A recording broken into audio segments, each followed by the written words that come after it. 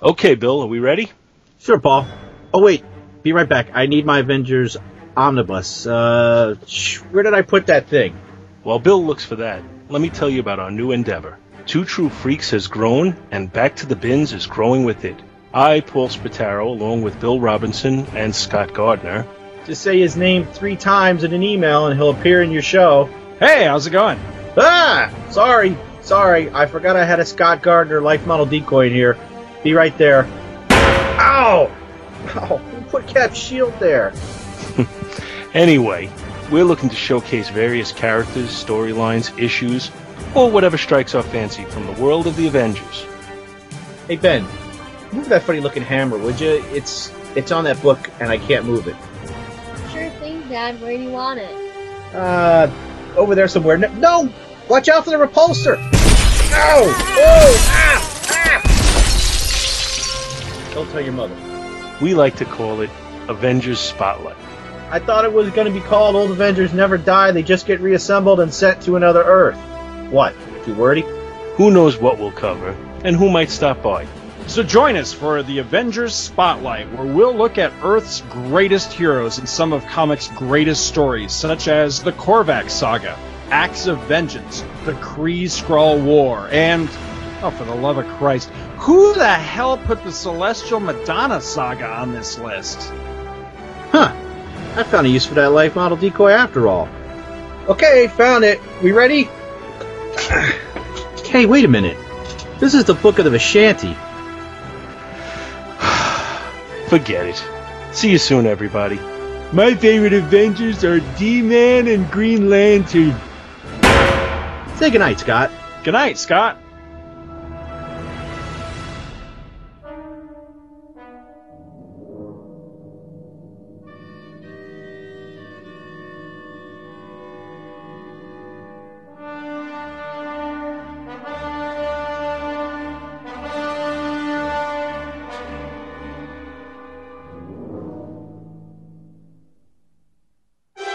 And now, it's time to sit back and enjoy the Two True Freaks Internet Radio Broadcast. Hang on a minute. Who put you in charge? And who the hell are you anyway? I'm the Doctor. I'm a Time Lord. I'm from the planet Gallifrey in the constellation of Kasterborous. I'm 903 years old, and I'm the man who's going to save your lives and all 6 billion people on the planet below.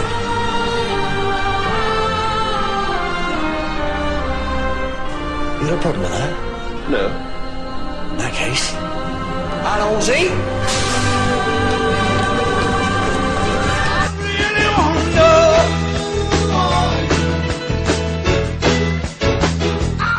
Would you like a jelly baby?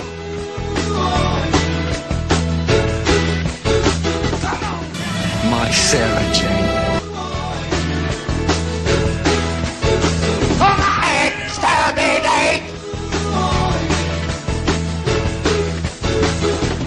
Oh, look!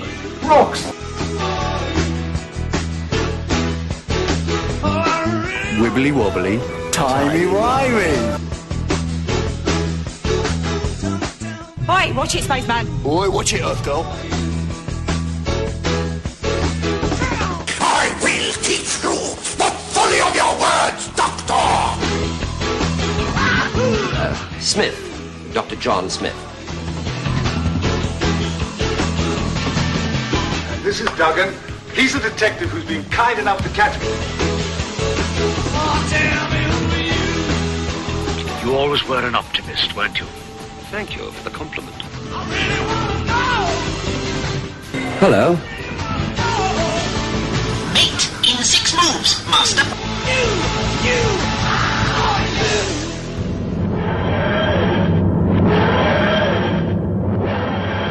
Alright, everyone ready? Good. Wait, let me warm up my vocal cords. I fucking hate Thomas. Okay, yeah, I'm good. Yeah, fuck you too, Shag. Love you, brother.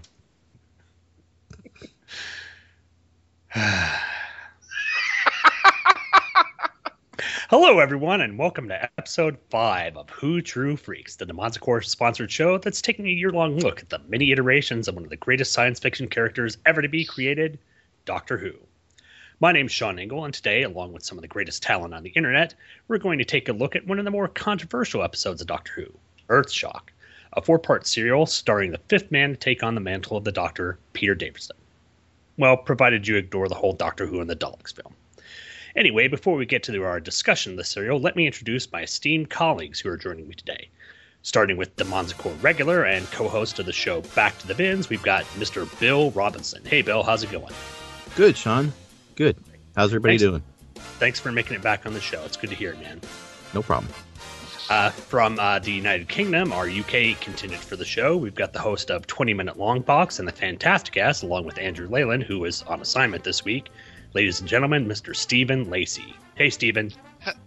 Hello there, top of the morning, pip pip, etc. Yes, exactly. I don't have to keep up the exaggerated Britishness, do I? Well, yes, you do. Damn it. Coming after that is my very good friend and semi-regular co-host on my show, author of The Shadow Legion, New Roads to Hell, and co-host of his own show, Better in the Dark, with his best friend, Derek Ferguson. Ladies and gentlemen, Mr. Thomas DJ. Good morning, Hey, Sean. You know, I was sitting down to a very well-prepared meal the other day when this weirdo in a ill-fitting silver flight suit... Oh, it was just Shag. As he is known to come to your house in a silver flight suit. Of Yes. course, no Doctor Who show would be possible without the presence of this person. Especially this person who's such a big fan of the Peter Davison era of the Doctor. Ladies and gentlemen, he's the host of Firestorm Fan Blog and co-host of the Fire and Water podcast, along with the ever-patient Mr. Rob Kelly. Ladies and gentlemen... The irredeemable Shag. I appreciate being on the show. There's really only one word to sum this up. Excellent. You took my line. You had your opportunity. Excellent. This podcast. I know this podcast. Yes, if you haven't gotten it, we're talking about the fifth iteration of Doctor, the Peter Davison era, and the show we're going to be taking a look at is Earthshock, which is kind of a controversial one for, well, the surprise appearance of a certain villain of the Doctor Who universe, and also the death of a certain Doctor Who character. But before we get into the show proper, actually, surprisingly enough, we have an email. I know, it's surprising. We didn't even have an email address, so actually, Sean, don't read notes from your mom. It's embarrassing. My mom is dead. Oh God! I have this terrible, terrible urge to just go, it's email reading time.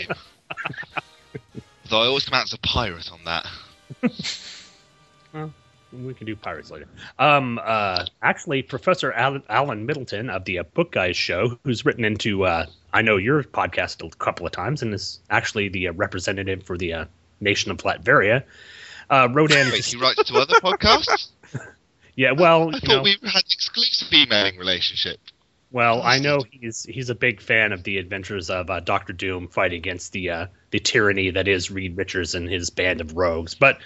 He actually wrote in this show saying, Sean, I couldn't find out another email address for you, RE2 Who True Freaks, so I hope Guy doesn't get upset for using his address for the Who-related communications. But just to mention, for anyone who does want to write into the show from now on, now that Two True Freaks has opened up their own website at twotruefreaks.com, which you should all go to, plug, we actually have a email address specifically for the show. So if you do want to write any commentary or get in touch with us or tell us, shut up, Sean, you can write into the show at Who True Freaks, WHO True Freaks, at twotruefreaks.com. So that's Who True Freaks at twotruefreaks.com.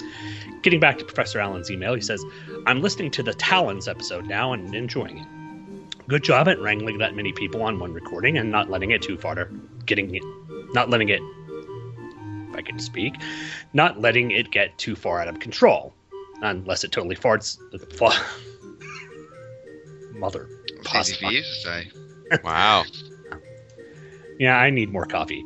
Unless it totally falls apart in the last 45 minutes. With Shag and TJ, anything is possible. Well, if I recall, the Talons episode actually held together really well, even with Thomas and Shag going after each other. So we'll just see how this episode goes. let's see. He continues on. You certainly had enough voices on that particular episode, but if you ever find yourself scrambling to fill a seat, I'd love to guest sometime. I've seen all the new Who's, read some of the comics, seen some of the old ones, the Tom Baker ones mostly, of course, read some novelizations and novels, and listened to a few audios. And he also gives a plug for the Eyes and Ears blog at blogspot.com, where he has a review of the most recent audio drama he's listened to. He says, again, keep up the podcasting goodness, Professor Allen. And he puts in a little note at the end that he's got some confidential information that the Book Guys show are going to have a recording session with a certain person from Big Finish Audio, and he's hoping that happens. So, Professor Allen, writing in, the Book Guys show, if you guys aren't listening to, I know it's, plug-in a different show that's not a Demons Cord represented show, but the Book Guys show is really fun. They get a lot of nerdy and geeky people. They've had people in from The Simpsons on the show. This guy that they have from Big Finish is going to be a pretty impressive catch with this. So if you want to listen to some good podcasting out there, Book Guys show is one to check out. But that's it for email. Surprisingly that we got some. So do you guys have any preamble for the show that you want to talk about? Aside from fuck you, Shag? Nice. Classy. You're welcome. Just a small plug from me, just because it's Doctor Who related. An upcoming, at the time of recording, so it'll have been released by the time this comes out, episode of the 20-minute long box. I'll be sitting down with Tony Lee, who's one of the Doctor Who writers for IDW. He spent, I think, about 3 years writing the title, and will be making a return to the book for the anniversary. So I'll be sitting down with him to talk about what's going to be coming. This was during the David Tennant run of the book? He wrote David Tennant and the first volume of the Matt Smith run. As well as the Forgotten miniseries with the art by Why the Last Man's Pierre Guerra. The Forgotten miniseries and the first year of the Matt Smith stuff are some of my favorite Doctor Who comic books. They're that good. Yeah, really? Even better, like the Marvel stuff from the 80s, even that. Or yes. I would say yeah. I mean, well, they both have their own unique flavor. It depends. If you're an 80s guy, you can't beat the 80s stuff. But this stuff here is so good. It feels like real Doctor Who. Cool. So, whereas the Marvel comics feels like a fun comic book romp, these Tony Lees feel like real Doctor Who. Neat. Now, okay, Shag, since you're both, expanded universe guys. Mm-hmm. Here's a question I always wondered, because I read a bunch of the Marvel stuff. Mm-hmm. Why didn't they use any of the companions from the series in the Marvel strips? It took them up until it was the Sixth Doctor run where Perry finally showed up. Mm-hmm. And that's when they started using. I believe it was a licensing thing around the images. They'd only cleared the Doctor.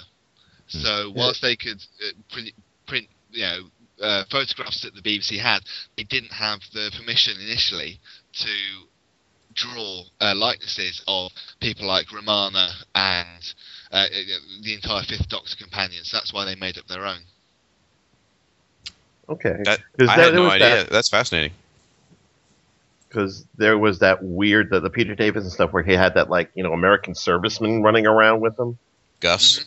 And Frobisher for the Sixth Doctor. And Sir Justin and Fudge and Sharon and all those other ones, yeah. Yeah. And there's a history of that going way back. I mean, even if you look at, what's that magazine called? TV Time. Yeah. No, yeah. I know the exact one you're on about. The first and second Doctor strips. TV Zone, TV Century. Something like that. I mean, you do live over there. You know that, right? Yeah, magazines have been discontinued for like 30 years. I'm only just about to turn 30. I've heard of Life magazine. Come on. Anyway, so anyway, no Life magazine.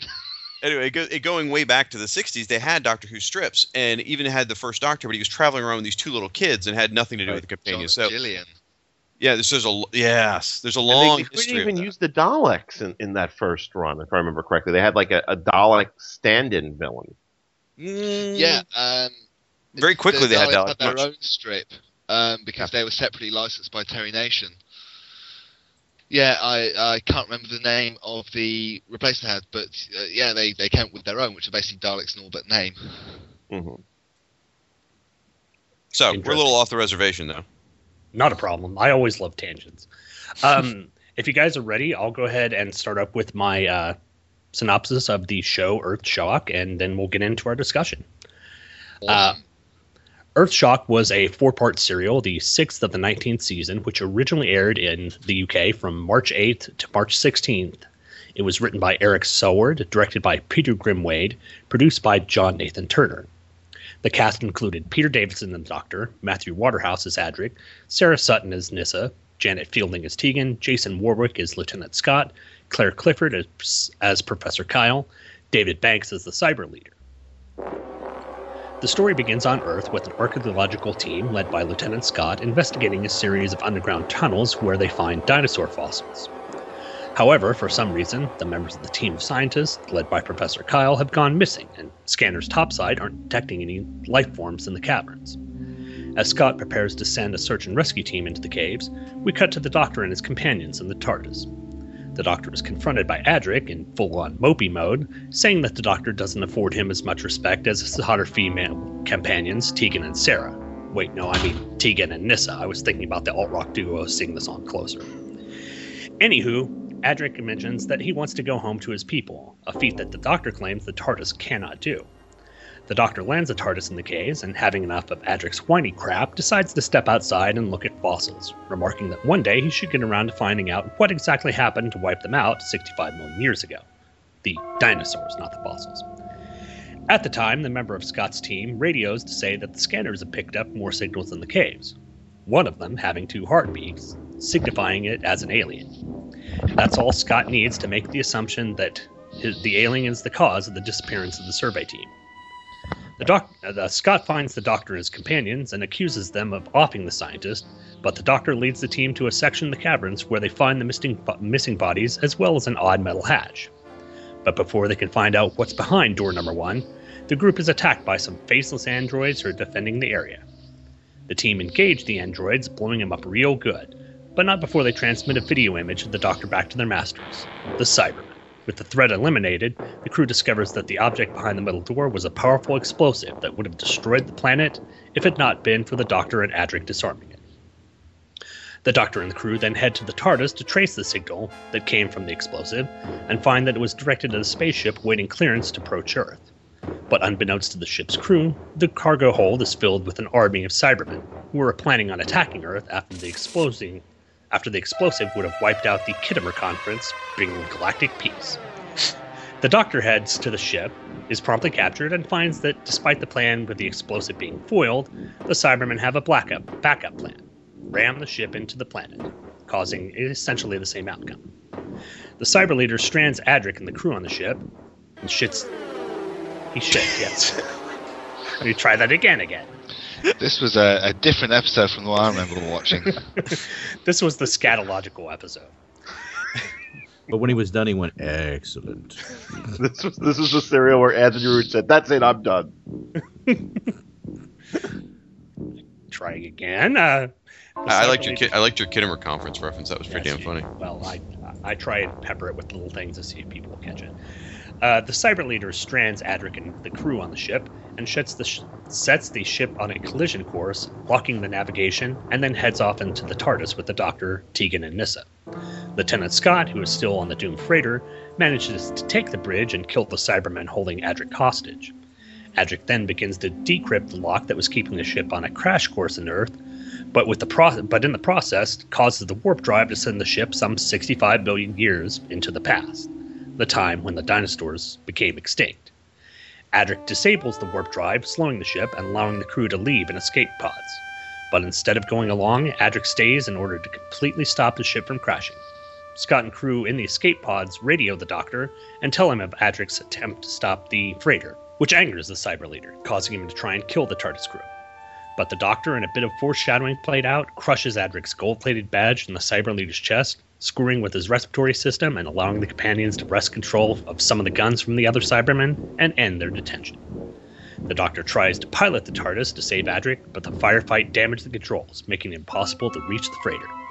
But as Adric has almost decrypted the lock on the ship's navigational computer, a wounded Cyberman bursts into the bridge and fires at Adric. The shot misses him, but hits the keyboard control instead, ending the possibility of the boys stopping the collision. Back on the TARDIS, we see a hopeless Doctor, Tegan and Nyssa stare at the ship as it collides with the Earth, creating a massive explosion and killing their friend. The credits then roll in silence, with the image focused on Adric's broken badge, lying on the floor. And that, despite my hopefully edited out pauses and mess-ups, is the synopsis of Earthshock. What do you guys think about this episode? Excellent. It's all right. First off, No. I would kill to see Peter Davison traveling with Tegan and Sarah. Okay. There's I a just bunch of think- episodes with that. You mean No, Tegan no, and no. Sarah, the actual group? Oh, Sarah. Yeah. I was thinking Sarah Sutton. Okay, Yeah. never mind. No, never mind. Okay, I'm with Joe you. totally went flat. No, Most I'm of yours sorry, do. I was on mute. That joke was I- excellent. Well, hold on. Before we jump into the episode proper, maybe we could give a little sort of thoughts on the Davison era. That sounds good. Yeah, we'll go ahead and leave that up to the people who actually like Peter Davison. Shag? I think I've got a compatriot here with me, don't I, on this? I'm kind of neutral. I'm Switzerland. Those damn Neutronians. But the Davison era was sort of a complex time for the show itself. I mean, you had John Nathan Turner, who was leading the show, who was really trying to push a brand, which is why you had everyone in the same clothes every week. You had, he intentionally structured the seasons to make sure they hit certain characters, certain villains. He was trying to build the show for an international audience. And on the flip side is you had Peter Davison, who was just trying to play the role. A very young actor who had just come off of, being well known for All Creatures Great and Small and other things. So he was one of the doctors who came to the series as a known actor. And he was also stepping into the shoes after Tom Baker, which was, no one really wanted to do that. The guy was a, international icon. So Davison played the role very differently than Baker. Rather than being crazy and zany and unpredictable, he played the very proper Englishman. He played a gentleman. He played someone who was always going to be your friend, was always going to do the right thing, and often at his own expense. I mean, he was frequently shoved to the ground and threatened to have his head chopped off, or beaten up, or just always on the losing side of a battle until the very end of the story. So he was a very different Doctor. Now, for me personally, I really like him, but I'll try and leave a lot of that out. But he also had a very, very full TARDIS. He had Adric, Nyssa, and Tegan. And since the first Doctor, I think, if anyone correct me if I'm wrong, I don't think they'd ever had three companions since William Hartnell. The second Doctor had three? Second Doctor had Polly, Ben, and Jamie for a short time. Very briefly, yeah. That's true. Those were just kind of hanger-ons from the first Doctor anyway, though. So, but there'd never been more than one companion in the TARDIS. I'm not counting K9 at this point since the first year of Tom Baker's run. Yeah. It had all then gone down to one. And quite frankly, the writers didn't know what to do with all these companions. So rather than each of them having an engaging story, some of them were left ignored. Some of them were just paired up and said, you guys go over here and do this. So there was a lot of wasted time with this many people running around the TARDIS. There's that famous instance of Nyssa in the story Kinder basically sleeping through the entire story because she has no part to play. Well, she's basically locked in the TARDIS for about a third to a half of this episode, and looking very pissed off about it. Well, and Adric spent a large amount of time in this episode locked up in the TARDIS too. So, although character-wise he had a reason to be there, he was sulking and doing maths. Sure. I think that was just a forced reason to put people somewhere. But so you get a situation where you've got a lot. It's honestly, this one sort of reminds me of the Doctor Who movie, in that it has first 30 minutes are pretty engaging. You've got the Doctor's a really good actor. The companions are okay, and after the first 30 minutes, it's not really that good. That's kind of I feel like a lot of the similarities here, and you see that with Peter Davison. He's very, very good. I think he's an excellent actor. I think he plays the Doctor very well, very sort of action-oriented. I mean, David Tennant summed it up, always running around. I think it's how did he say it? Oh, geez. He said running around breathlessly or something. Yeah, in Time Crash. So it's an era where they were trying to appeal to a younger market. It's an era where they were trying to do a little too many things and really push the brand. And unfortunately, I think you had a great Doctor who ended up with some stories that weren't that great and some that were great, but they couldn't realize based on the production values. It's then also an era when how the show was seen changed drastically. It was moved in the early 80s away from Saturday night as a key part of the Saturday tea time viewing to midweek, and was then being shown twice a week. And I think the nights were Tuesday and Thursday, although I've probably got at least one of those days wrong. I was watching production notes. They had on the commentary, they said that it was airing on Mondays and Tuesdays in the UK or in Britain and Scotland, but in Wales it was airing on Monday and Wednesday, which caused a problem with episode 4 because the British or the people in England proper saw the show, the finale before that, and then someone commented on what happened at the end of the show, causing some problems for the people in Wales. So I can't imagine it would be. It's not like the internet was around. What would they have had to have written into a magazine? Mm-hmm. Things like that just weren't as important. But that whole thing of suddenly you're now getting 2 episodes a week, and there's a lot of stories from this era which do feel like they're almost 2 parts stuck together. So in Earthshock, you've got the adventures on the planet, which then turn in the last episode to the adventures on the spaceship. To try and take advantage of that. It does mean that Doctor Who is up against a massive juggernaut in terms of a show called Coronation Street, which is one of our longest running soap operas, a big primetime draw still after getting on for 60 years now. It's a big show, and Doctor Who was being put against it. It was a fight that it could never win. And when you take a look at viewing figures in the 80s, there's just a constant decline. And part of that comes from the move. So, Shag, do you think that Davidson would have benefited better if he had only had one companion to play off of and build a rapport like Baker did in through most of his run? I mean, that he had too many people, there was too many stories to write for all the companions, and he just couldn't. It wasn't a cohesive style for him, perhaps. I think so. I think he never really found his companion, honestly. Like, if you look at Tom Baker... I think he did. I would disagree, Shag. I think he did. Unfortunately, it was in his last 2 episodes, last 2 serials. Maybe I don't care for Perry much, so maybe I'm wrong there. But if you would, you're always wrong, Shag. Oh, well, I guess that's some people's theory that are freaking insane. But if you were to take Davison and pick him up and drop him in maybe the Hinchcliffe era or something, where he had one companion, really moody, sort of stories, I think he would have shown. I think everyone, he would have shined like a beacon. People would love Davison's type stuff, or move Hinchcliffe to that era, I guess is a better way to put it. But if you get someone like John Nathan Turner, who's running the show at the time, and he tries to do a Hinchcliffe kind of season, that's where you get Sylvester McCoy's last season, which I applaud them for their efforts, but really it wasn't that good. It just looked like someone trying to do Hinchcliffe. So I feel like Davison really didn't benefit from having the show run by Turner. I think it unfortunately didn't help him. I think you have something there, Shag. I think that if it, let's say, was Davison and Tegan, who seemed to be pretty much the central companion from day one. Unfortunately, yes. I would have, or my preferred combination, Davison and Nyssa. Mm-hmm. I think my biggest problem with Davison as a Doctor is I got the sense that he never got the chance to showcase his concept of what the Doctor was, because he was too busy catering to Tegan over here and catering to Nyssa over here and catering to Turlough. Let's not forget Turlough, the ugliest man ever to show up on Doctor Who. And he never got the chance to fully take possession.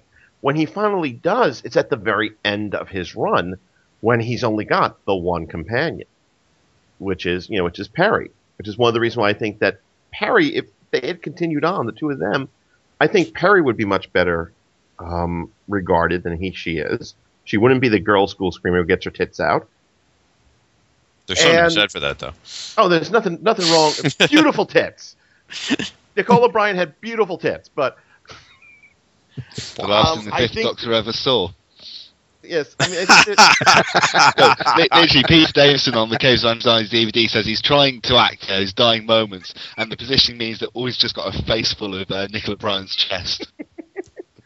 And there are a number of problems, I think, that prevented Davison from fully realizing his Doctor. I think the fact that John Nathan Turner, who, shall we say, had a bit of an attention span problem, and was too easy to take impulsive decisions and make them canon. Gee, I really like that Sarah Sutton girl. Let's make her a companion. Not realizing how badly he's overstuffed the TARDIS. Yeah. I think having Eric Soward as the story editor for the bulk of his time was a big problem, because Eric Soward, as we'll see when we discuss this story, never met a massacre he didn't like, and that kind of changed the tenor of the show to a point where it was kind of, I think, a little bit away from what Doctor Who was supposed to be for long stretches. You make a good point there. It's like every episode of Davison's era seemed to have some huge downer in it. But it also sort of echoed, though, Pertwee's era. Pertwee's era had a lot of episodes where, like, the Silurian episodes always ended on a downer. Right. So it kind of felt like that, usually. And I think the idea that... Peter Davison played that part beautifully, though. When things were just, things did not go his way, you could just see it genuinely in his face, like, he is seriously pissed. I would not want to cross him right now. I think another problem was that Nathan Turner wanted Davison to be the Doctor who was more human, who made mistakes. But the problem was he made so many mistakes. I mean, you made that reference to the fact that we had in this first season not one but two serials that ended somehow with the Doctor about to be decapitated. Right. They make a joke about it. He goes, "Oh, no, not again." Not again. I think that gave the viewer, especially when you watch them, serially, the impression that this Doctor isn't really much of a hero. So I think there were a lot of little things that kind of brought it together to give me... I make reference to the fact that he's the Perry Como of Doctors in a previous episode. I think that it was not Davison's fault, but a lot of elements around him that contributed to this era not being my favorite. Now, all the bad things I said about it, it is probably one of my favorite eras, simply because he was my Doctor. I started watching the show in early 1983. So he was the current Doctor at the time. And we wouldn't see Colin Baker episodes over here for probably, at least in my area, for another 2 or 3 years. So while I started on Tom Baker, Peter Davison was the current Doctor, and that's where my passion became huge for this character and for the show. So I still love the era, but I see all the bumps and flaws. But I'm able to ignore them usually. As problematic as I find many of these stories, some of these stories I think are really wretched.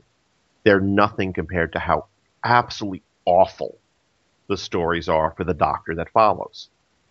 Wow. I didn't think you were that self-aware. Okay. Well, yeah, I'm glad that you're actually being, I guess, reasonable about this, because I know that you, Thomas, have said many times that your favorite Doctor is the next Doctor, the Colin Baker iteration. So yes, it'll definitely be interesting once we get to that Doctor and see how that thing plays out. Yes, but my admiration for the Colin Baker Doctor is in spite of everything around him, not because of what's around him. Okay.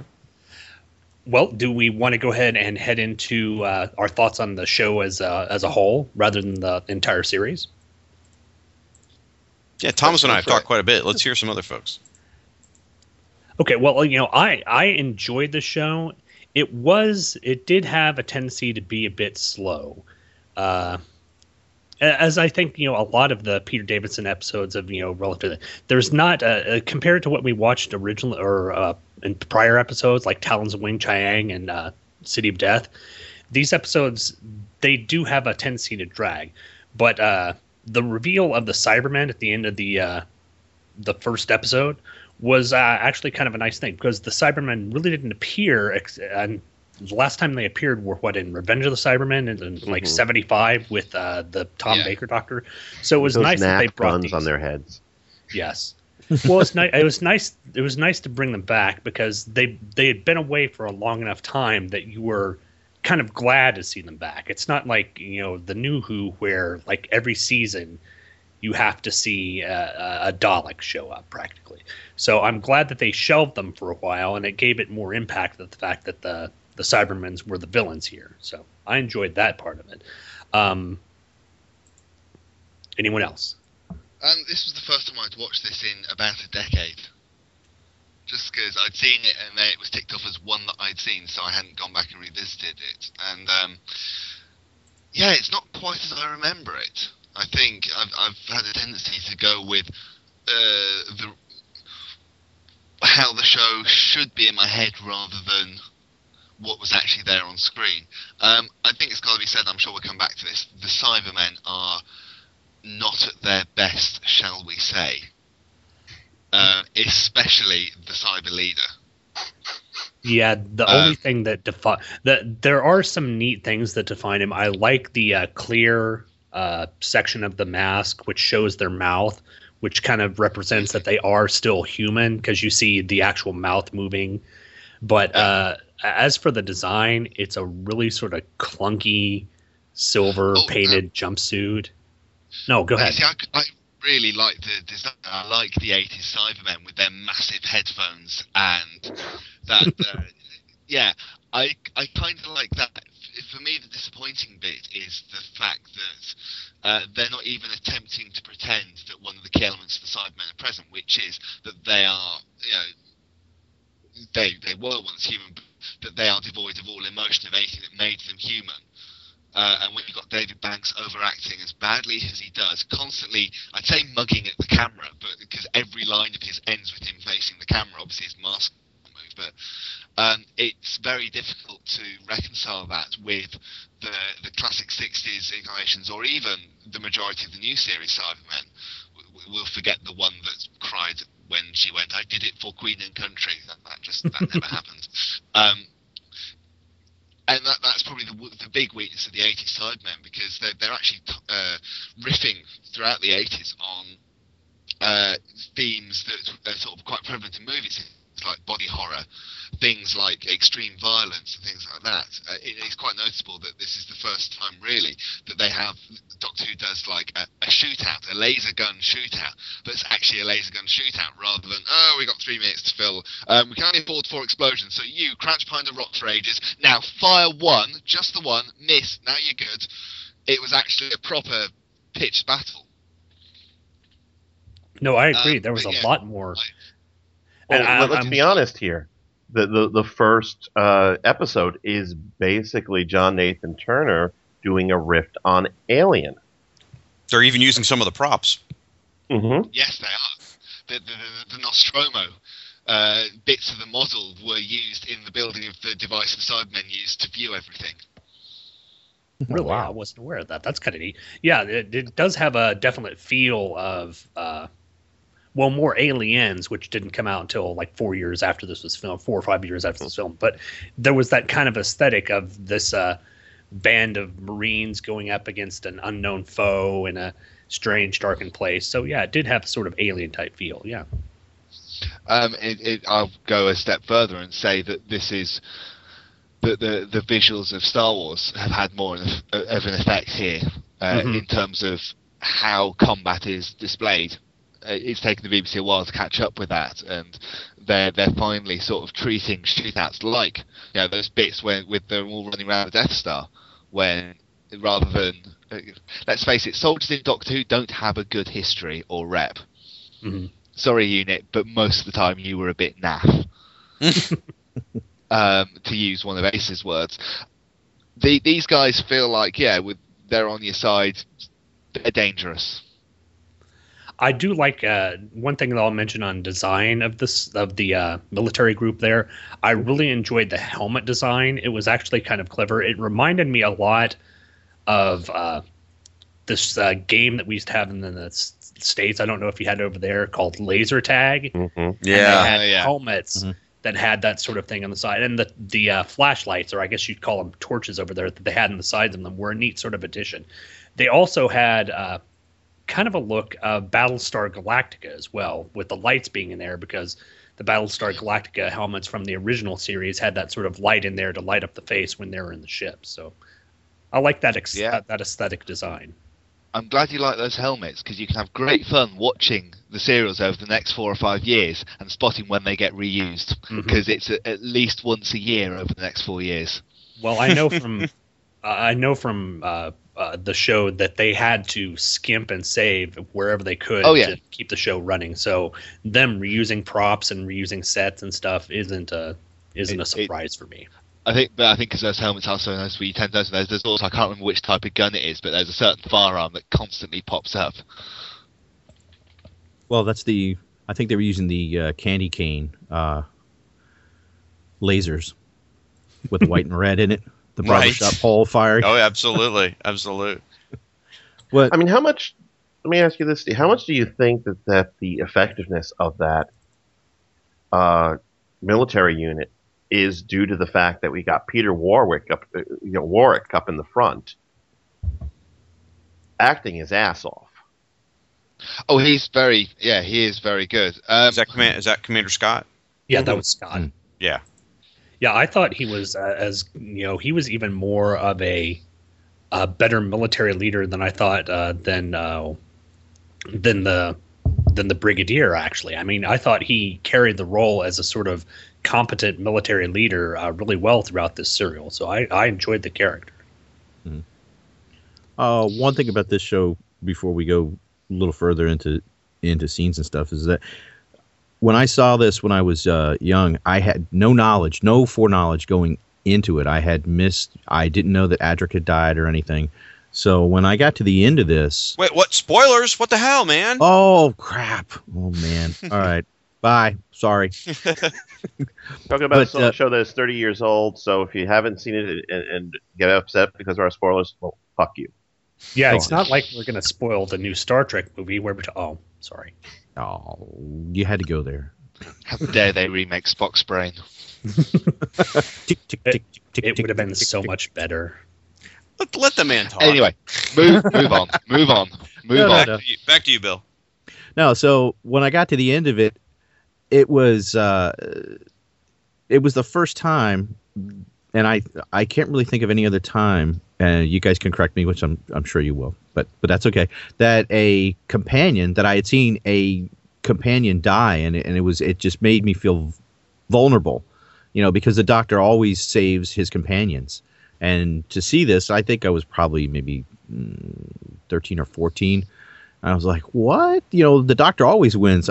What's going on here? Now, granted, Adric was kind of annoying and may or may not have deserved it, but I'm sure we'll discuss Matthew Waterhouse later. Well, why don't we go ahead and tackle that now, since it's brought up?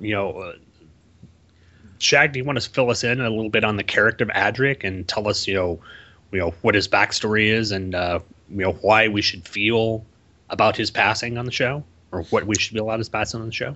Well, with his passing, you should get out a bottle of champagne. Let's just make sure we're perfectly clear about that. He was a character who was introduced for Tom Baker. And now at the time, they already knew Tom Baker was leaving, so I don't know whether they were trying to plan for the next Doctor. Like sometimes they did. Perry was specifically hired for Colin Baker, not Peter Davison, things like that. I'm not sure on that. But I will say that he was supposed to be sort of represent the smart, spunky kids that were watching the show and give you someone to relate to. Just like Bill said, I mean, you kind of felt for this kid, regardless of whether he's good or not. You felt a connection. Goes, hey, here's the kid in the TARDIS. That could be me, is kind of how you felt. And he was a mathematician genius. He's from another pocket universe, which is far too complex to explain right now. But he's from a pocket universe. And in Alzarian, he was part of like Mr. Fagin and his troublesome Oliver Twist teen sort of thing kind of group. He was sort of a thieving, roguish character for a while. And by the time Peter Davison comes along, the TARDIS is too full, and the roles they've given him are pretty much to be whiny. So he's not very well liked by probably grown-ups at this point. The kids probably still related to him. Like myself, I still felt a connection to him. It wasn't until years later I realized how annoying he was.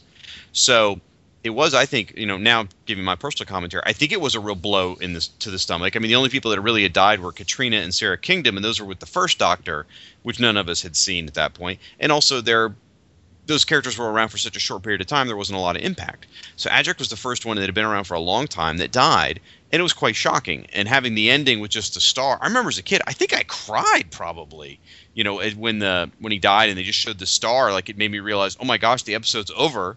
The Doctor's not going to pull a fancy one out of his hat and save the day at this point. So feeling vulnerable is a very good way to describe it. Now, are we going to? I guess we will save our talk for the actors later, I suppose. So yes, I would agree. It was very much a punch in the gut to me. Now, other people may have had different opinions, but that's how I felt. And Stephen, when this was first broadcast, I've heard rumors I've heard stories that Nathan Turner really, really kept a tight lid on this stuff. That this there was a double whammy, that people didn't know the Cybermen were on this show, and that people didn't know that Adric was going to die. As someone who I think just take a look at titles of Dalek stories from the last, I don't know, say 20 years of Doctor Who, the original run, and all of them are called Something of the Daleks. Yeah, it's played as, there's other stuff going on at the end of the first episode. The Daleks arrive, shock, horror, oh wait, we all saw the title. So to actually have the Cybermen, they return after 7 years, I want to say, 6 or 7 years, and to not have that in the title, and then Nathan Turner refused to allow the Radio Times to plug the Cybermen's return. I think they wanted to, I don't think they wanted to give a cover, but they certainly wanted to do a feature on them. And he was like, no, we're none of that, please. So it was a good surprise. I think even Nathan Turner, intentionally went to the Times and said, no, we're not going to, he did a better job than J.J. Abrams did about keeping stuff secret. So credit to him for doing that, because I think people were kind of shocked to see the Cybermen come back, and they were definitely shocked to see at the end that Adric passed away, or that Adric died. Now, do you think that I want to bring this up? Do you think Adric was given a noble or heroic death in this show, kind of because that people had kind of maybe complained the fact that he was kind of the annoying sort of kid character on the show at the time? What do you guys think about that idea? I think the last straw, and one of you guys can maybe confirm this story that I've always heard, the last straw was the incident with the famous actor where Matthew Waterhouse was giving him tips on acting.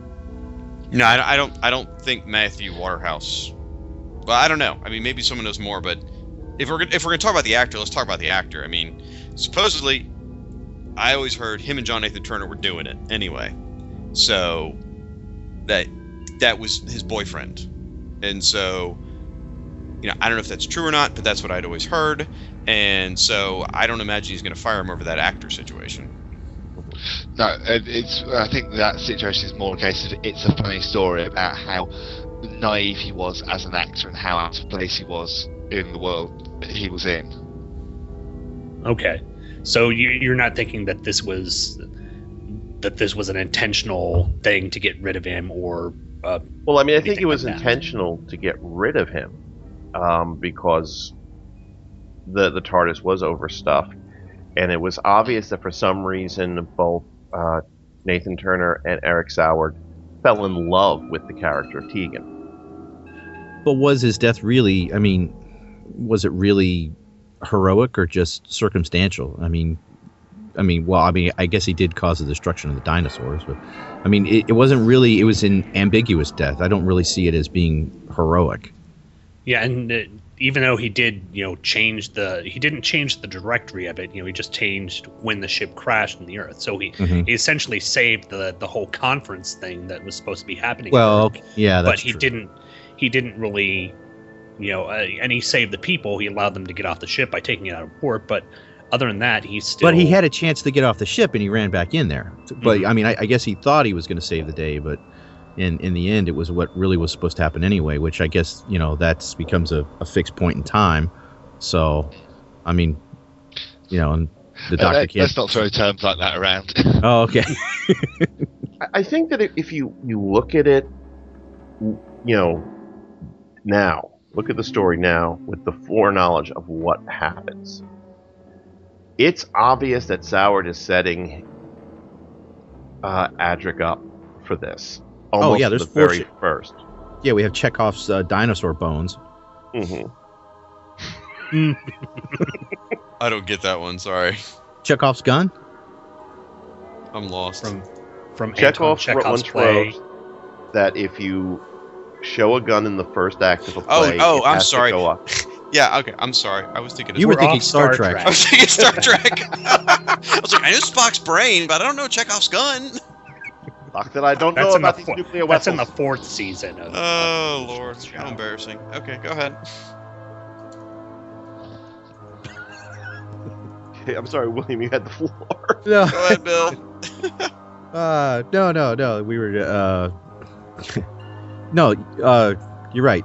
There was a lot of foreshadowing where this was going to go, and with and it was almost like it was a like a lesson for the kids too. Here's some fossils.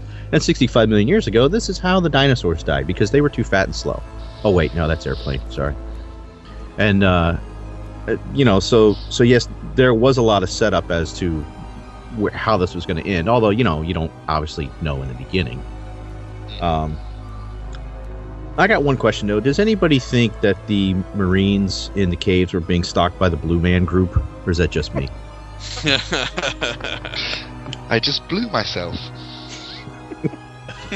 I might have been watching lots of Arrested Development. As you should be getting ready. Either that, or they were the sons of Gort from the Day of the Earth still. Nice cheap. I thought those androids were pretty impressive as design and generally how they act, although there's a bit where they're being observed from afar and they're doing the most overly expressive arm acting you've ever seen. I mean, it's funny. It's like, especially when you compare them to the other android that's in this series, that's in this season, the one from Visitation, and you think that those are like things of beauty almost. The ones in Earthshock. Very sleek and very, in the way they move, just very elegant, as opposed to the clunky clown doll that we get in Visitation. Well, it's a very simple design. It's just a simple black bodysuit and a mirrored, faceless headpiece. So it makes them unique where they don't have any facial features, and they've got this black bodysuit with the hand that shoots the weaponry. So it's a simple design that works really well, and it's a nice contrast to the sort of very robotic, very tubes, very 80s design of the Cybermen. Well, I actually found myself sitting there looking at them because I think it was Steven who said he hadn't seen this in 10 or so years. I hadn't seen this one in probably 15 or 20, and I sat there going, "Are those Raston Warrior robots from Five Doctors?" Because it was so dark and shadowy. I'm like, are they silver or black? I couldn't tell. Yeah. So I legitimately sat there and wondered for a while what exactly we were getting. And how were they killing the humans? I mean, there was like nothing left. Did they dissolve them? Did they burn them? That was gross. I assume it was some sort of acidic effect from the projectile that they were shooting in their hands. More of a callback to Aliens, or to Alien. Well, I mean, even the design. I mean, look at this black, the black bodysuit and the whole, giving it a whole kind of like chitinous look to it. Mm-hmm. Which is why, like I said, I think that this whole first part of the serial is very, very much John Nathan Turner's Alien. Mm-hmm. I have to say, I more Eric Saywood's Alien. Okay, true. I think the way the soldiers are depicted and things like that, you see that repeated in his script. Think of the Bezos and Dalek serial, for instance. Oh, God. Well, I enjoyed the first episode more than any of the others of this episode of the story. I thought the first episode was very atmospheric, very moody. I enjoyed seeing the Doctor argue with the companions. It reminded me more of New Who than Classic Who. I mean, because in the old days, the Doctor pretty much was the authority in the TARDIS. I mean, other than the first Doctor, when Chesterton would argue with him, people don't really argue with the Doctor. If they do, they back down pretty quick. I don't recall the Doctor basically saying, "I got to go take a walk. I'm so pissed off right now," and that reminded me a lot of New Who, and it made me feel like he was really connected with the companions. Even his interaction with Adric, it was set up for the ending, but you felt like he was almost like a stepfather to Adric. Is kind of what that discussion was. But do you think that maybe the youth of Davison kind of gave that a strange vibe? What if it was an older actor? Maybe that effect would have come out more. I think I'm too biased. I don't see that. So, thanks, Shag. Now I've got Peter Davidson and Matthew Waterhouse doing the old Bill Bixby show. People, let me tell you about my best friend. Okay. The courtship of Adric's stepfather. Oh, good lord. Moving on. What did everyone think about the character? Oh, I can't remember her name, but the character who played the captain of the freighter. I thought she was just Beryl Reid. Oh my God, Beryl Reid. She was just this crusty old. And I've heard that she crusty old crone. She just basically delivered the lines and had no idea what they were talking about, but she was delivered totally them. Clueless. Yeah, she delivered them in such a convincing way that it actually made for an enjoyable read. I mean, she was a wonderful, crusty old captain character. I really enjoyed her as the captain of the freighter that crashed into the Earth. So, well, you kind of think that she's the traitor by the way she's acting, blowing off everything that the first mate or whatever, what was his name, Ringwell, is bringing up. She's like, don't worry about it. Come on, we got to get this stuff to Earth. Let's go. And then you get the big turnaround. Spoiler that Ringwell was the traitor all along, which which just I don't know. Either it just seemed like that was just weird because he didn't give any indications at all, and some of the things he was doing would make you think that he really was looking for a traitor. It was just I don't know if it was just the way it was written. Did anybody else think that too? Well, I think it's fair to say any human traitor to the Cybermen never makes sense. It just never does. Like, even Vaughn going all the way back to Invasion, none of the human traitors to the Cybermen ever make any fucking sense. It's like, no, there's no way. You're going to get killed. You are. So.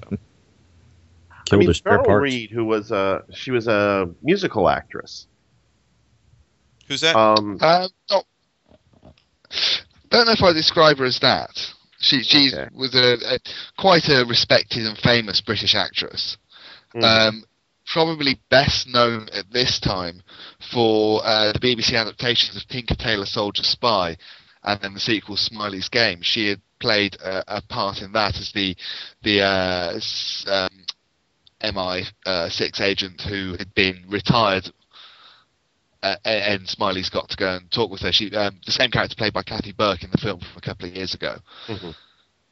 She had done quite a lot of radio stuff in the 40s and 50s when BBC Radio was the centre of entertainment in the UK. And she won a Tony Award for a straight role on Broadway. The problem with, and this is indicative of another problem I have with John Nathan Turner's run as a whole, is that he fell in love so much with having named people in Doctor Who that sometimes he would cast a person without actually thinking, is this person right for the role? Definitely. Why ultimately? Oh, sorry, Stephen. I'm sorry. No, I said definitely later on in the series. I'm not sure if that was the case here. Well, I'm saying it ultimately led to such bizarrities as Ingrid Pitt trying to karate chop a pantomime horse in Warriors of the Deep. Wait, are we talking about Doctor Who or the Craig Ferguson show now? Oh Lord, okay.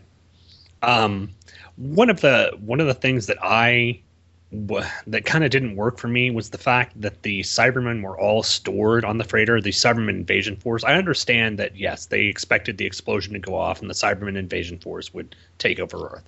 But the fact that they had to rework the plans, which essentially meant that they were going and ram the ship into the Earth and have that be the explosive force, isn't that basically killing off your entire Cybermen invasion force? I mean, I know Cybermen, you can, they're like Doritos, you just make more. But well, that was probably an acceptable loss. Okay. In the grand scheme of things, to take out your enemy before they even become your enemy. The important thing for the first phase of the plan was to take out the conference before the various races of the galaxy united in opposition to the Cybermen. Mm-hmm. It just sounded like that explains the bomb on the freighter. Can anyone explain the bomb on the planet? Plot device? Didn't think so. Well, weren't they going to blow up? It was to teach the humans a lesson, if I remember correctly. This is what an explosion looks like. You will recognize it when it happens at your conference, and it shall be excellent. Yeah, but why in the world were they having the conference at like a rock quarry in the middle of the UK? It makes no sense. That's not the conference. That's just a random bomb on a random planet being guarded for no reason. No, that was a bomb on Earth. Yeah, it was on Earth. Just remember, after the solar flares, I think all of Earth looks like that, doesn't it? I mean, they don't say it, but if you look back to like other Doctor Who stuff, the whole first Tom Baker series. Where yes, they talk thank you. about Yeah, I'm pretty sure this is post-solar flare. Say again? That's thousands of years ahead. This is taking place roughly 25th century? Yeah, 26th century. I think they said, Adric said something like 25, 26 or something. Yeah. Was the where the solar flares the Earth for the Ark in space and this entire experiment, that's far further ahead. I'd pull down my copy of a history. If it wasn't so bloody heavy, I'd probably kill myself with it. I was about to say, you're a really big nerd, man. What was Captain Kirk's locker combination? Kirk did not have lockers. Seriously, I am. I have 4 volumes of Doctor Who history, all written by Lance Parkin, revised from 1995 onwards, because I love that kind of stuff. I know. Why the hell am I running this show? Steven? You're the glutton for punishment. Obviously. Yeah.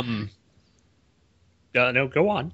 Anything else? Talk about the episode as a whole.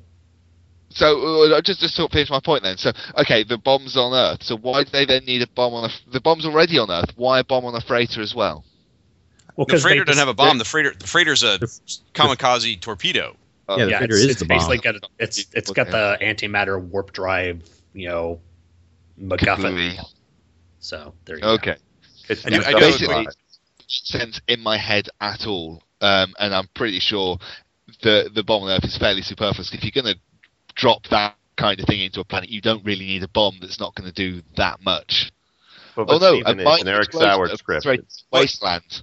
Here's how I saw it: was the bomb was going to go off and really screw up the planet, and then the Cybermen were going to come in on the freighter, destroy the conference, and occupy Earth. Yeah, that's the way I kind of read it. Yeah, that's how I saw it happen. Okay. But maybe I interpolated information that wasn't really there, though. And when the bomb didn't go off, the second plan was, let's ram the freighter into the planet to cause massive disturbances. We are hardy enough because we are machine to survive this, and then we'll go invade. I mean, for all we know, they may have been waiting till, well, I don't know, they were going to walk out an airlock or something and just float in space and then descend to Earth or something. I'm not sure. Yeah, well, the cyber leader did say that he was going to contact the rest of the army, and he said that it was acceptable losses and that the rest of the army would come in after this. So okay, I think I remember something with that. That's the piece we needed. Can I share one anecdote though? Please do. Like we were watching. Did you just call me dear? No, I said please do. Oh, he said yes, Dick. Okay. I was like, I'm used to Thomas, giving me pillow talk, but not usual. No. Well, anyway, so I'm watching it. I watched Earthshock. I'm putting it over your face, Shag. I watched Earthshock with my 7-year-old daughter. She made it through most of it, and it's so funny to watch her. She's watching the show, trying to figure it out. She didn't really understand the first episode all that much because it's just running around in caves. But she kept seeing the scenes of the Cybermen. She's like, "Daddy, where are the Cybermen?" I'm like, "We don't know, honey. That's part of the mystery." She's like, "Oh, okay." And then the minute they get to the ship, the minute they show the cargo hold, she turns to me as if she's, sharing information that I couldn't possibly figure out myself. She's like, "Daddy, the Cybermen are on that ship." She goes, if you look at the big pipes behind those people, it's the same as the Cybermen, Daddy. They're there. Just so you know. And I'm just like, I love this girl. She's so cute. And, it was just, she was so proud of herself for figuring that out. And I thought that was great, So essentially what you're saying is Seward writes at a level that a young girl can figure out his story. Yeah, well, I mean, that's the point of old Doctor Who, though. Okay. It really was. What did we think of the kind of scene which was done really for probably the second time ever in Doctor Who, but it has now become quite a familiar trope with the Moffat era Doctor Who, which is seeing old doctors. Because we got to see, not just see, but have little sound bites as well from William Hartnell, Patrick Troughton, and Tom Baker as the Cyber Lead reviews his footage. Although one of the clips is a lie. Anyone want to guess which one it was? I want to say the Hartnell one, because I don't think they had footage of the Hartnell show that had the Cybermen in it. Am I thinking correctly? Wrong Doctor, right reason. Okay. Second Doctor. A couple of... That's right, they didn't have Tomb at the time, did they? Yeah, Tomb and Cybermen had not been discovered until 1992, so we're actually looking at a clip from Wheel in Space, even though they refer to Telos. Interesting. So, yeah, that's one of those things. It's very easy, because this was in the days when Tomb and the Cybermen was this great lost classic. I always thought that particular quote they chose to pull from Patrick Troughton was rather odd in the context of the other two quotes. Now I know why. And then the other great callback to the old Doctor is towards the end of episode 3, as the Cybermen are breaking free of the whatever they're in. Dry cleaning bags. Yeah. I can't get out of this bag. And yet I am so clean and minty fresh. I have been Martinized. Scotch God. We'll let you talk eventually. But go ahead, very Stephen. of fuck you and the horse you put it on together with a double-ended dildo. Feel free to edit that. It's very reminiscent of Tomb of Cybermen, again, with the breaking out from the tombs. Unfortunately, it also shows done poorly, though. Well, it's not as good, and the last shot of the Cybermen walking towards the camera, where it's very clear to see the joins in where they've done the split screen, to the point where they edit it so badly that as the Cyberman in the middle walks too close to the camera, you see his arm get cut off. I know. It's not as bad as... Did anyone spot the script reader? No. What? No. Oh, yes, I did. There was one scene where they're panning up the stairs. Some of the characters walking, and in the background there was someone who was sitting there reading the script. So yeah, it was. She's been digitally removed from the DVD, but yeah, that's one of the most famous bits of wow. That's a fuck up. Now, I was watching the. I got the DVD release as well, and there was an option on the DVD to either watch it with the original effects or some CGI effects. And the CGI effects really aren't anything except for the end where they show the actual freighter crashing into the Earth. Instead of just blowing up. Blowing up. So you get, it makes more sense, but I like the original effects. I thought, even though the fact that the ship doesn't crash into the Earth, the original effects were fine. It didn't really add that much to it, but it was neat. Do you know when these effects were actually produced and when they were added in? Was this specifically for the DVD release? It would have been specifically for the DVD release. They first did it with Dalek's Invasion of Earth, where you had the option to watch it with things like they would do a CGI Dalek saucer flying over London in black and white, which is actually quite cool. So they've been doing it sporadically since. Yeah. Did they add a sequence of Adric just going, ah? That would have been great. Wait a minute! Beat me back up! Get me back up! Come on! I've never. He's gonna save me. He's gonna save me any second now. As he's about to crash his plane, he's going, please don't recast me with Manuel in the future. Oh, jeez. Now, I have the old VHS copy, but I saw years ago, and I don't know if this was fan-created or appeared on DVD extra or what. I saw this old claymation thing. Episode 5. What's that? Episode 5. Is that what it's called? It's yes. Hold on, I've got some notes about that somewhere. I think it's on the special features of the DVD, the first DVD release. Yes, it was. Adric survives, all in claymation, makes it to the planet, and then doesn't he get eaten by a dinosaur or something? Yes. It's just a little 1 minute clip.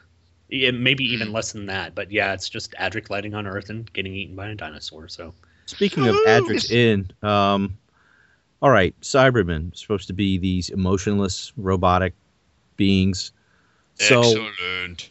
Well, besides that, what's up with the one at the end that basically gives them the big, fuck you. After he blows up the console. These were particularly avuncular Cybermen. We don't know what that word means. I think they stink. That's why it was so quiet. We're all like, what the fuck is that? Everybody's typing. Yes, they were avuncular. Exactly, Thomas. I agree. What am I agreeing? Good point, sir. Next. I mean, they seem to be, and David Banks. There's this hilarious interview on the DVD where David Banks tries to justify his interpretation, but they are definitely a lot more in touch with their humanness than I think is necessary. Yeah. There was a tone to the Cybermen, or at least a concept of them here, which I felt I quite liked. It was very sort of topical because it was only a week ago that we had Neil Gaiman's Cybermen episode. Now I'm not going to get into the merits and demerits of that because that's an argument that fandom will be having for a long time. But the idea of the Cybermen is this sort of a forgotten almost race. Everyone doesn't really care about them because they don't think they're coming back, and suddenly they're back with a upgrades, shall we say, and plans and stuff. I like that idea of the Cyberman. I much prefer that type of Cyberman to an origin Cyberman. The first one who's metal and stuff like that. I like the redesign. I liked them coming back. I like them, as you said, upgraded. I mean, they really were a much fancier version. Sure, you could argue they're silver painted spacesuits with spaghetti on it, but I don't care. I think it looked great. The gloves were a little weak. They could have redone the gloves probably, but I think they look cool. I felt like they were, except for the fact that they stood in a little room for 3 episodes. I felt like they were a real threat. Looking at their dentist drills. I know. I mean, other than that, if you felt like, okay, these are the Cybermen that you want to see, they're dangerous. They are hatching a plot. The fact that the Doctor doesn't even know who he's up against yet tells you that they're controlling the situation. They're manipulating everything. I liked all of that. Conceptually, I really like this episode. Just in execution, I don't really care for the last 75% of it much. Oh, what did you guys think? To be fair, this version of the Cybermen leads to one of in my opinion, one of the most unintentionally hilarious lines in the history of the show. What is that? When have you ever stopped to have a well-prepared meal? That whole speech, which starts out okay and okay, I understand. What? Who gave that speech? Where the Doctor's trying to reason with the cyber leader. Yeah, have you ever tried to smell a flower? I forget. There are 2 things, and then the last thing is enjoy a well-prepared meal. Well, what about the way the Doctor takes out the cyber leader? I mean, yeah, another problem with the sour thing. Yeah, that's not. I mean, is that really doctorish? Yeah, I mean, he seems awfully free with the guns in the Sour scripts. Well, every Peter Davison episode has him holding a pistol of some sort, sooner or later, pretty much. If you watch Davison's, you sit there and you're like, son of a bitch, he's holding another gun. I mean, it just happens all the time in Davison's era. Well, I mean, he blasts him. Sorry. No, I mean, he blasts him, I think, at least twice. And then when he's down, he's on the ground. I think he hits him one more for good measure. Yeah, okay, let's just make sure. That's the bit I was going to say. Watching him plug the Cyberman in the chest was not overly pleasant. That's to be said. It wasn't very doctorish, but it was cathartic. I mean, you can sit there and be like, yeah, but it just isn't very Doctor Who-ish. But that would have been. What if it was, let's say, Tegan who did that? That to me would keep for me, the Doctor should be someone who should not use guns. Mm-hmm. And what's that line from the end of Love and War? He's never cruel or cowardly. And another one for Cornell is guns are the weapon of the cruel and cowardly. Right. That, to me, is the Doctor. Again, I go back to this. This is a problem throughout the Davison era. I mean, the Dalek episode, he's got a gun on Davros. He picks up a pistol and shoots at a Dalek mutant in the Dalek one. I mean, they wrote the scripts in that he was constantly using firearms. I guess they were just feeling the pressure of the 80s. Is all I can think. To be the bigger, badder, explosive type stuff. That's all I can imagine because it happened a lot. Mm. And I don't condone it. Don't get me wrong. I'm just saying that it was just the time, I think. Yeah, I can agree with Shag with that. It is sort of the time where heroism at the time was more associated with people being able to blow you away with big guns, and your arguments weren't reasoned arguments. Your arguments were solved by shootouts and gunplay and all that. So maybe it was them feeling a bit of the pressure from the sort of movies at the time, Indiana Jones and things like that. Yeah. But do we have any other discussion about the show or the characters? Anything anyone else want to get in about this? What did people make of Colonial Marine Tegan? That little outfit she had on? Yeah. She finally got to wear different clothes. I actually think it was an improvement, to be honest.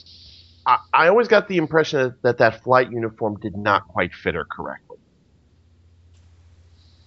Dead air. That's how we all feel about Tegan. I think. Tegan is my least favorite of the companions, and oddly enough, of course, she is the one that John Nathan Turner fell in love with the most.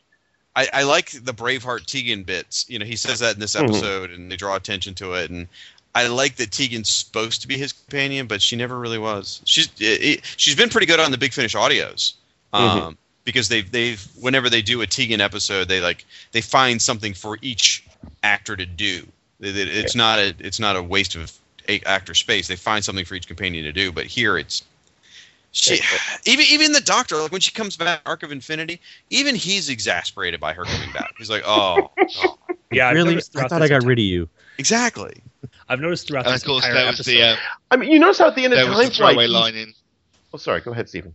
I was just going to say, it's that throwaway line from the Neil Gaiman Cyberman episode where he just goes, I spent years trying to get a gobby Australian back to Heathrow. Oh, yeah. See, I've noticed I love this how at entire the end episode of Time Flight, when she says, I'm done, and he's like, okay, so long, see ya. Yeah, there's no argument there. He's like, we are out of here. I'm done. Boom, Doctor. Oh. Just one thing we should say about Tegan. This is the first episode where Peter Davison uses what would become one of his catchphrases, Braveheart Tegan. Mm-hmm. I mentioned it a second ago. I was wondering if this was the first time, just because she actually turns around like, huh? Kind of draws attention to it. So I was wondering if this was the first time. I mean, my favorite of the companions during the Peter Davison era is Nyssa, and she gets almost nothing to do throughout her entire run. She rips off her skirt in the last episode. Yeah, that's a big hurrah. That. And I like the fact that in this, when she's stuck in the TARDIS with the doughy, kind of sad-faced archaeologist girl, for most of the series, she looks actively annoyed. Like, really? Yeah, Tegan and Nyssa were basically given pretty much nothing to do except exposit lines off with the Doctor. So it's not really a very. The companions are woefully misused in this, aside from Adric, and you kind of expect this being Adric's ending. He's going to be pretty much front and center in the show. There's a stupid crying thing at the end too, where Nyssa's crying on Tegan's shoulder, and then Tegan goes to the Doctor and says, "Can we fix this?" And the Doctor's like, "No," or whatever. And as she turns around, it's her turn to cry. It's like, oh, come on, that's a little staged. Mm-hmm. I always found the Tegan-Nyssa relationship kind of weird, because if you ever, in all the shots of their shared bedroom, there's only the one bed.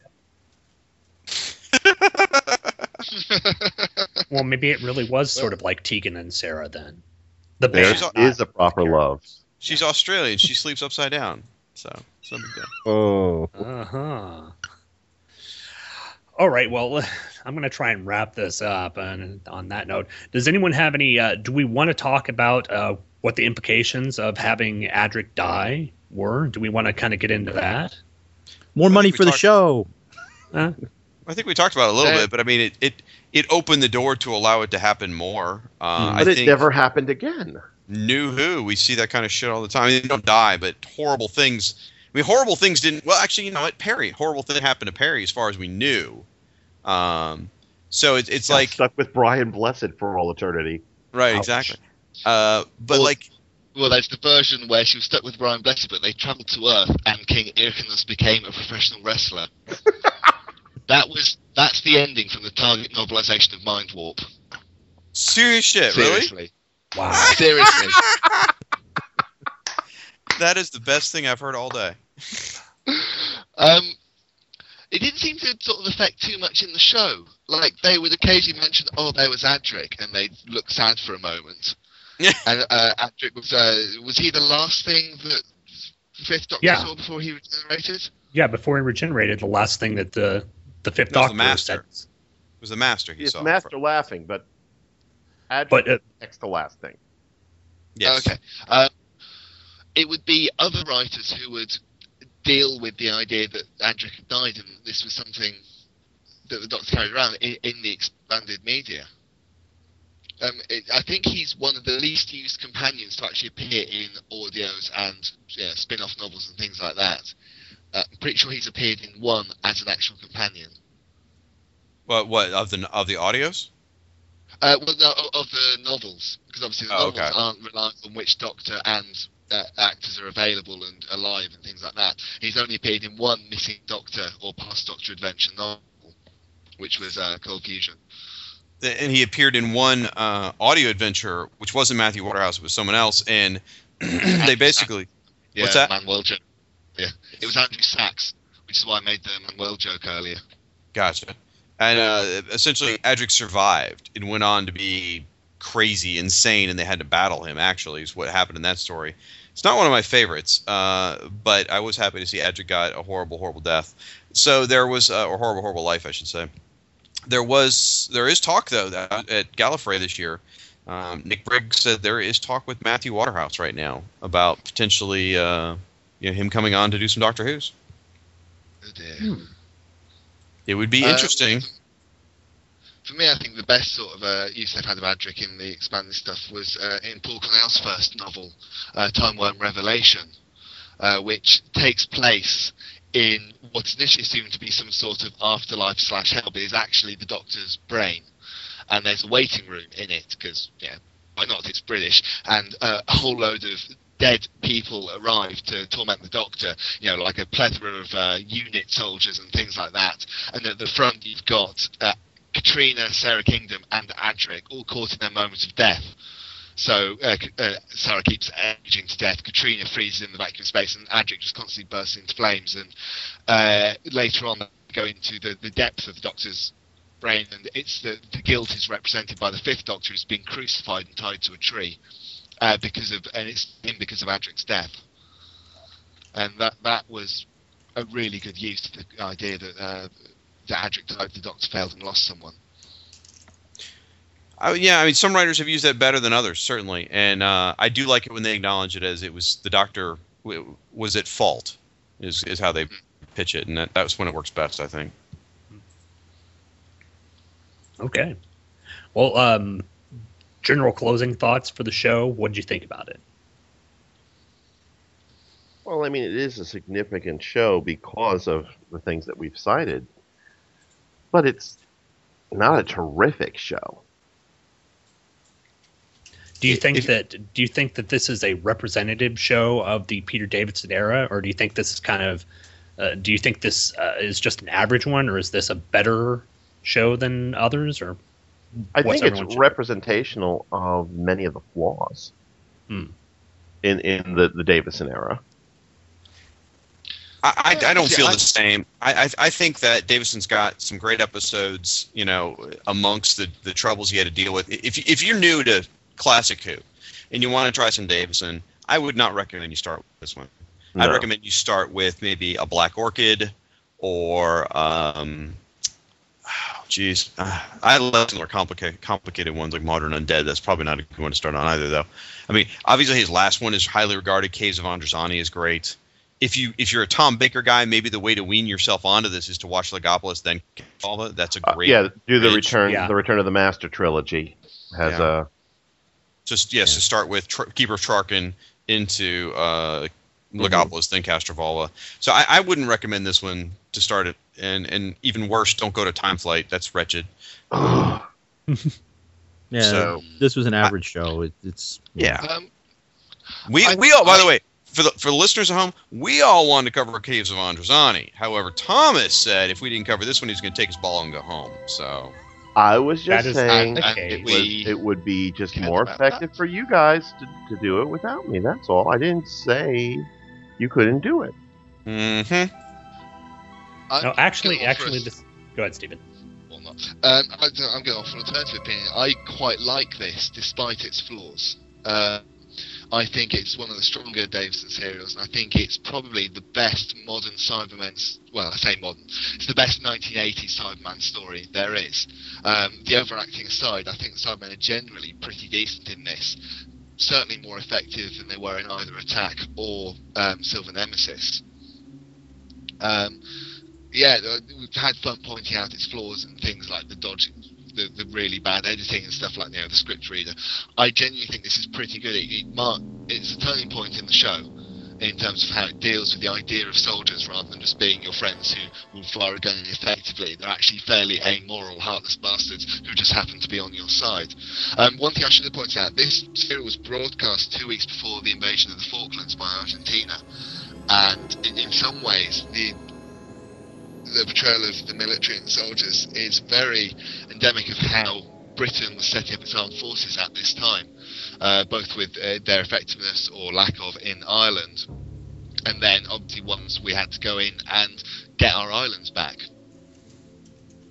Interesting. So I think that it's very much of its time, but I don't think that stops it from being good. It's a very effective first episode, and I think the following three are still pretty good. Did you just say Time Flight's pretty good? No. Yes, he did. Why would I say that? Oh, you mean episodes 1 through 4 of Earthshock? Oh. Yes. When you said the following three, I thought you meant the three after Earthshock. I was going to be like, I don't even know who you are anymore, man. I said the first episode. Sorry, I misunderstood. Yeah. Never refer to a story as an episode unless it's Mission to the Unknown or New Who. Well, thank goodness, we clarified that. Otherwise, next show, Stephen would not be returning. I'll just forget about the record like last time. Can we make it so that Shag doesn't return? Oh, well, slip me a few dollars and we'll see what we can do. But if that's all we have, I think next time out, we're looking at going back to some New Who, and I think we'll probably have this discussion off air about what kind of episode we're wanting to do next time, and I think it might be a Christopher Eccleston episode. So, if that's all you guys have, I'm gonna... Okay. All right, well then, I'm going to assume that is an out for us.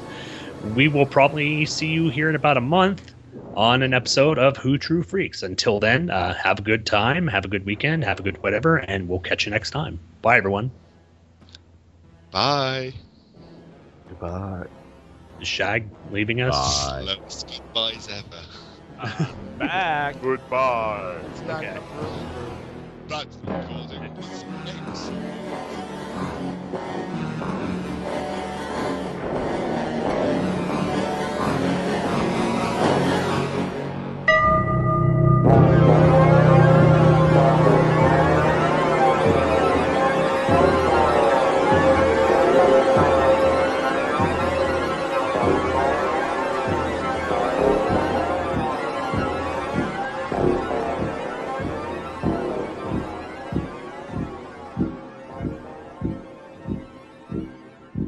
You can sponsor an episode of this or any other of your favorite Two True Freaks affiliated shows. Simply click the PayPal link on our website, donate any amount at all, tell us which show you're choosing and what message, if any, you'd like us to read on your behalf, and you will be an official sponsor of that show's very next episode, with your message read in the show's opener. It's that easy, and there is no minimum donation.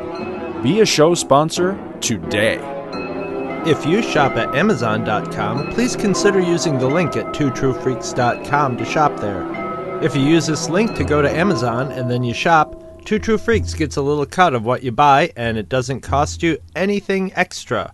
So you get to shop as usual and help out the Two True Freaks at the same time.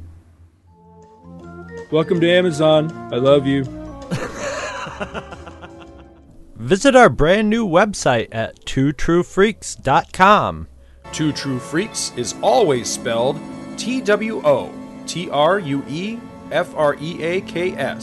Join our forum at forumforgeeks.com, where you can discuss all of the shows on our feed with us and your fellow listeners. You can find Two True Freaks on Facebook. Just search for Two True Freaks.